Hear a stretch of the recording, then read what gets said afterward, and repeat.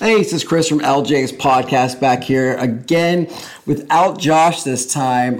Flying solo this week, but I do have a special guest this week.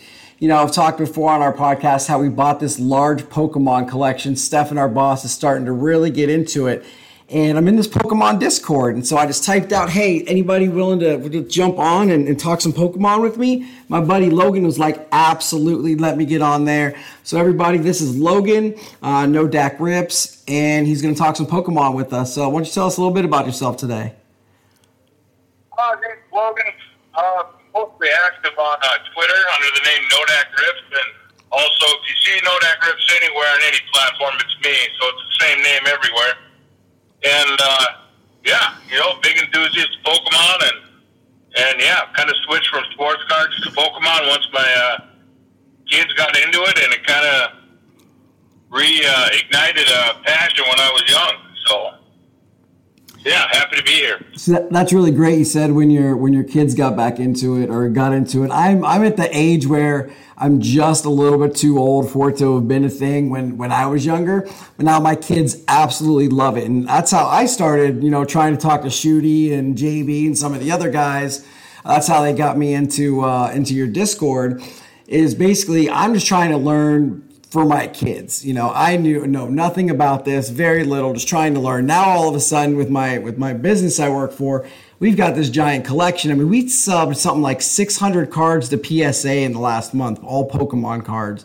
So it's taken on a whole new venture for me, basically. But I'm not sure what's good, what's popular, what's awesome, what's terrible. I'm just like, ooh, this card's cool. My daughter's like, this one's scary. This one's cute. I like Eevee. You tell us a little bit about, what you're looking for when you open a pack, or who the best, Pokemon are, or just kind of walk us through the basic steps, if you wouldn't mind. Yeah. You're always looking for the starters. Charmander, Pikachu, Squirtle,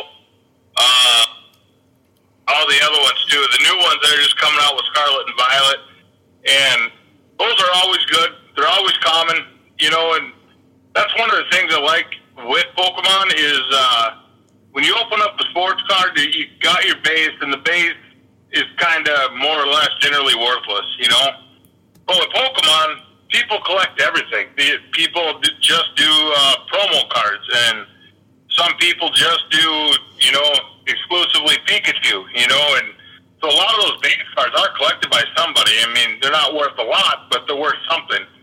So everything in the pack is generally worth, at least a nickel or up to a quarter just for, common, uncommon, which is what I like.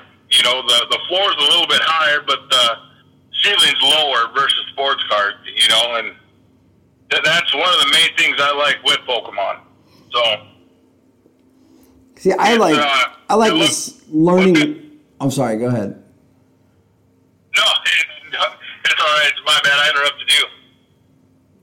Well, you're talking on your car phone here, so everyone can understand how that goes when you're talking on a podcast. But I was going to say also, it has like the video games or the TV show influenced you at all? I know, like, I've tried the video games, and I'm not a gamer. My kids and I watch the show sometimes. That's how I got to know like who the different trainers are and stuff like that. I mean, is that a big thing to Pokemon collectors? Is the video games and the TV shows?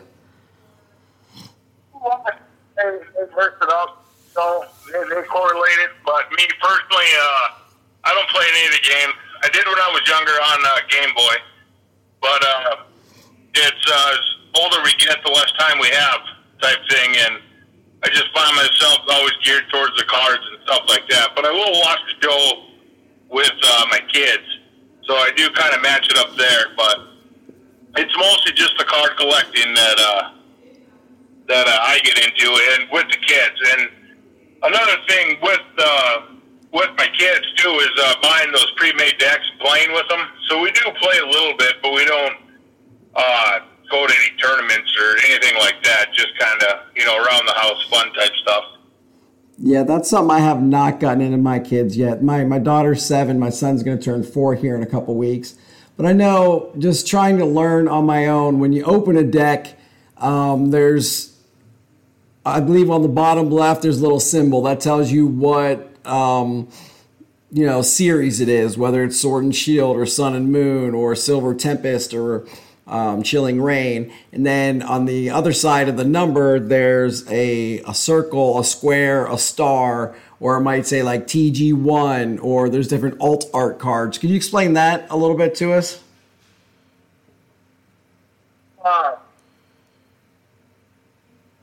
Right now, it used to be where it was circle, diamond, star, and that ended up being, circle common, uncommon was diamond, and rares were stars.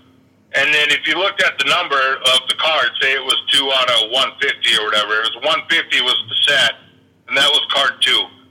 And every card has a reverse hollow, which is where it's shiny on all the part or all around the card besides the portrait. So there'll be 2 different types of card number 2, a regular one, a non-shiny one, and then a reverse hollow is called. So, and then if you had like number 151 out of 150, that's known as a secret rare.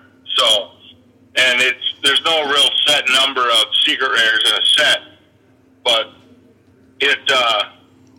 that's what it is. They change it up now with Scarlet and Violet. So Scarlet and Violet, I think, has around 7 or 8 different symbols now. So it's before where a rare was if you had a V or a VMAX or a secret rare, they're all under the star. And now there's double star and some other. I haven't really looked into it, but I just saw, so it's easier to see what you have. So kids, parents, is easier to decipher about which card you have versus kids, when they're trading everything. It's not just a common for a rare or rare for a rare or whatever else. It's just going to make things a lot easier. That's great information. So if I'm going to go to Target with my daughter tonight, we now take into effect that we don't actually play the game. Like I know you get the ETBs, you get the dice, you get the coins, you get the other things that maybe I don't necessarily need. But then you can get the big boxes, the promo cards with the giant Lance's Charizard V in there or whatever. You get the little lunch boxes that got notepads and little cases inside. I noticed that also my local card shop sells just cases, like a whole case of Silver Tempest for like $800. For someone who's trying to get maybe, I don't know, there's probably set collectors who are out to get the entire set. Like my daughter and I collected the entire Celebration set. That's the only one we have the whole thing. But if you're trying to make money off of this, are you going out and you buying an ETB? Are you buying single packs or maybe a case? Then you're going to say, oh, I've got, the 6 best cards. Let me submit them. And then do you submit them to SGC, to CGC, to PSA? If you're trying to maximize your money as an investor rather than a collector, would you go after a case or what would you recommend actually buying? I go booster box. That gives you your cheapest price per pack. So right now, I think you can pick some up for about $120, for 36 packs in a booster box. Oh. So those are pretty good, and then you don't have to deal with all that extra, like the sleeves and the coins and everything else. That stuff adds up. It just takes up space, but I do go after a case of ETBs every release just to kind of store. I'm a big sealed collector too. So, but otherwise I'm all booster boxes. And then usually when they reprint stuff, they reprint the ETBs. So if you miss out on the ETBs first round, that after they reprint it, you get another shot at it. So because the price per pack on an ETB to Pokemon company is a lot more than just pumping out booster boxes. So if they print the same amount of cards, they're going to generate more money off an ETB versus doing booster boxes. So a lot of times when you see the reprint, it's going to be those ETBs. Absolutely. And I think the print runs are much higher now than they were a few years ago. Is that correct? I think I read over like Celebrations was like printed to the moon. Well, up there fully, but I don't think they give out a number. I think it was like 8 billion Pokemon cards they printed in the height there in 2020. I think is what I saw or something like that. But that includes all languages, the energy cards. I mean, there's a ton of energy cards out there, and so. And not only that, the target market's mostly kids. So kids generally don't take care of the cards. Yeah. So and it's a game, so it's being played. The cards are being used. So I mean that kind of helps you out in your favor too for the longevity of it. One of my daughter's 7. She had a skating party, and one of the kids on her basketball team's huge into Pokemon. Knows that I work for a card shop and that I've got a collection at home, so he keeps asking me, "Can I see it? Can I see it? Can I see it?"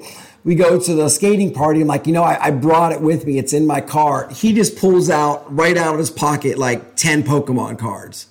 And he's got, like Rainbows and Charizards, like really good cards. I'm like, what are you doing with these in your pockets? Like, I don't care. I talked to his mom, and she's like, I don't know what he's got. Like, he just enjoys having them in his pocket. And to me, in one fact in my head, it's like, that is so great. That's what being a collector is. I remember being a kid and going up to Gil's triple base or Gil's extra base over in the Columbus Square. And, having packs of cards just like in my pocket or just throwing in my book bag. Now as an adult, I'm opening Pokemon packs with my daughter like, oh, easy on the corner. If we got an alt art there, we got to sub that. Or, we got the UPCs from Celebrations, the Charizard and the Pikachu. PSA wouldn't grade them, so we sent them to SGC. And my daughter's like all about, oh my goodness, I have these graded cards now. Like all of her friends think it's the coolest thing in the world for, $12 to grade a card. Exponentially could, put the value up. Like you said, a lot of people are playing with them. A lot of kids aren't taking care of them. I don't know what the pop counts are on, higher end Pokemon stuff, but it's got to be less than a Zion or a John Morant rookie card, So I think you've got a great point there as well. Yeah, and my kid did the same thing. I mean, he had a stack of full arts and all the good stuff he's pulled in his coat pocket, and he gets into a snowball fight, at school, and they're coming back, and they came all wet and everything else, and I'm like, well, it's only cardboard. Right. Well, the best way you can look at it is just a kid being a kid, So one other thing I want to ask you about is how do you organize your cards and your sets? I think I'm a very unorganized human being by nature. My daughter and I spent 5 to 6 hours over the weekend with card sorters and just went through every set, went by the symbol. All these are the same symbol. All these are the same symbol. Then after that, we did it by color. Then after that, we did it by number. So they're all like in number order now. But it took me a good 6 hours or so. And they're still just in like a 5-row box. I know some people, like our Celebrations, we actually bought the sleeves in a notebook and put them together in that. But like, how do you keep your cards? How do you, my daughter wants me to build her little shelves in her room so that she can, show off her best Pokemon cards or whatever she likes the best. Like, what does your collection look like as far as like presentation? Well, a little OCD with it, so I don't think anyone should go as much or as hard to paint as I do with it. But I also sell bulk online. So I'm on TCG Player, and I think I got around 38,000 cards on there right now. Whoa. So I always sort by set and then the set number.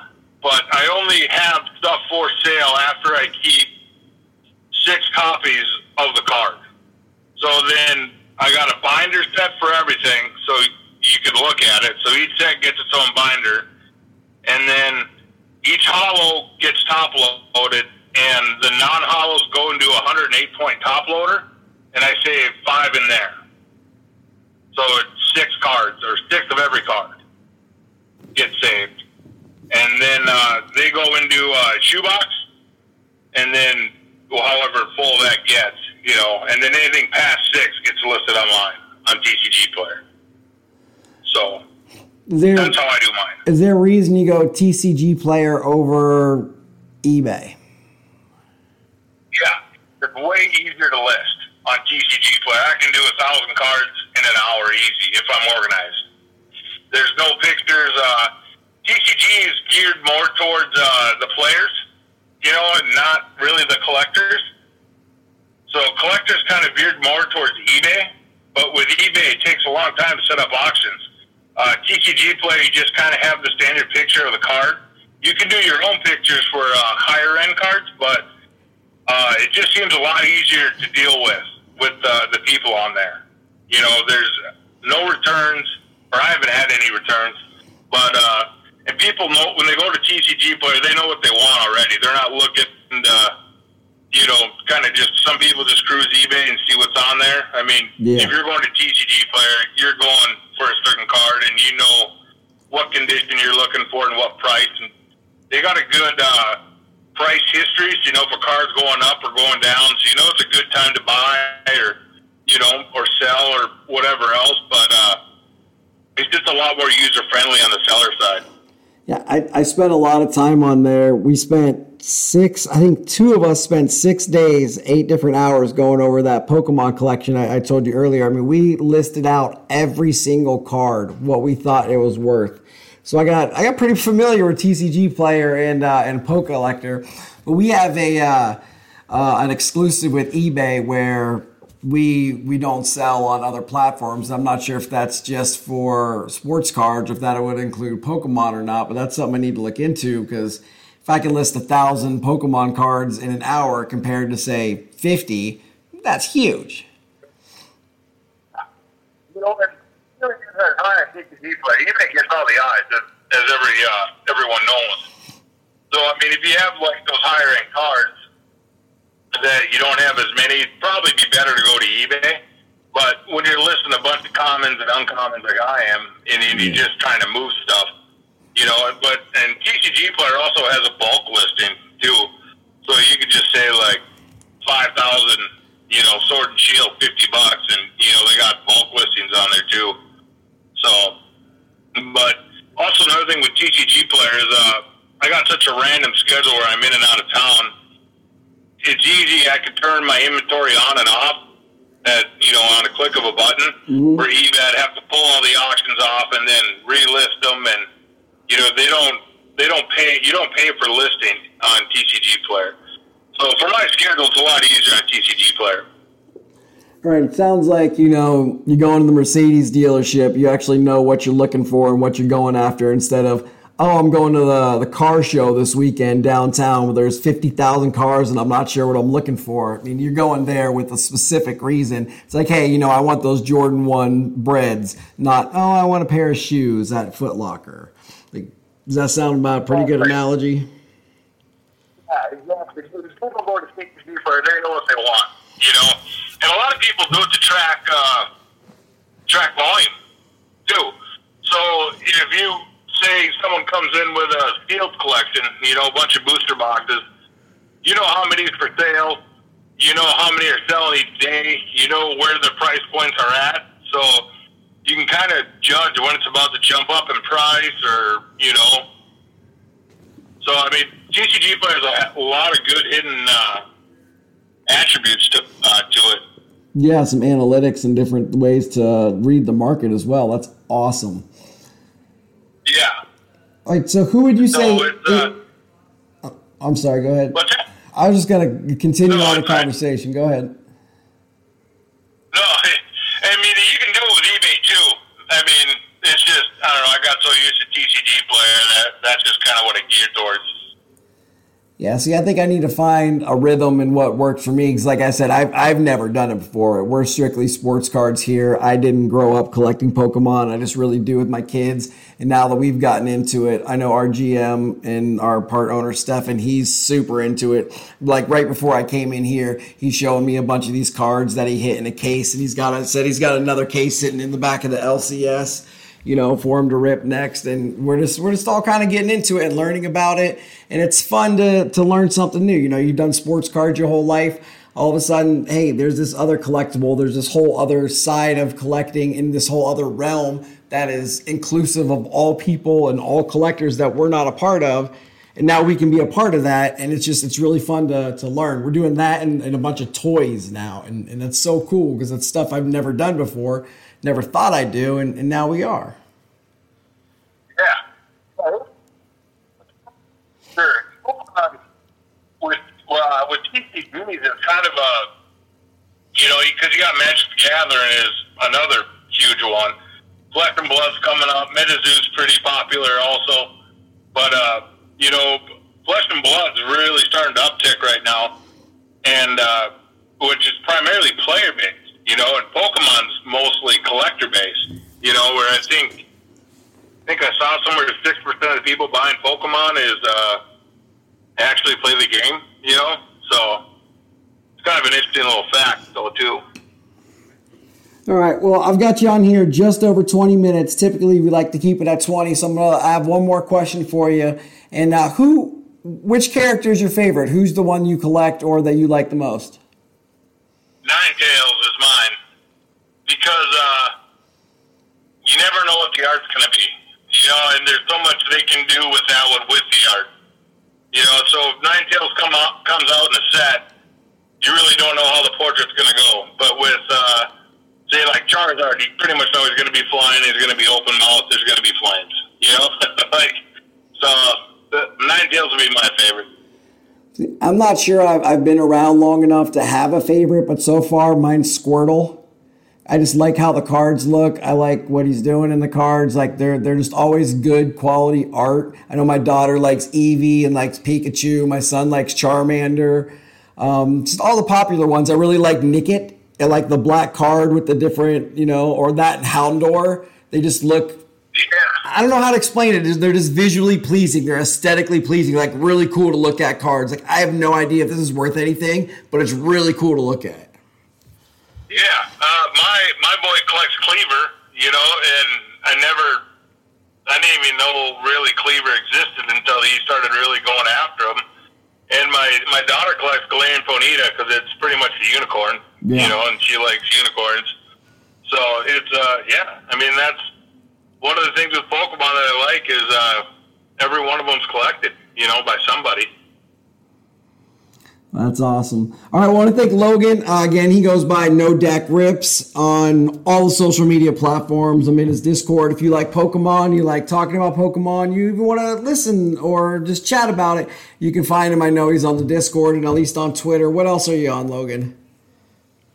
I'm on Instagram. I'm not too active.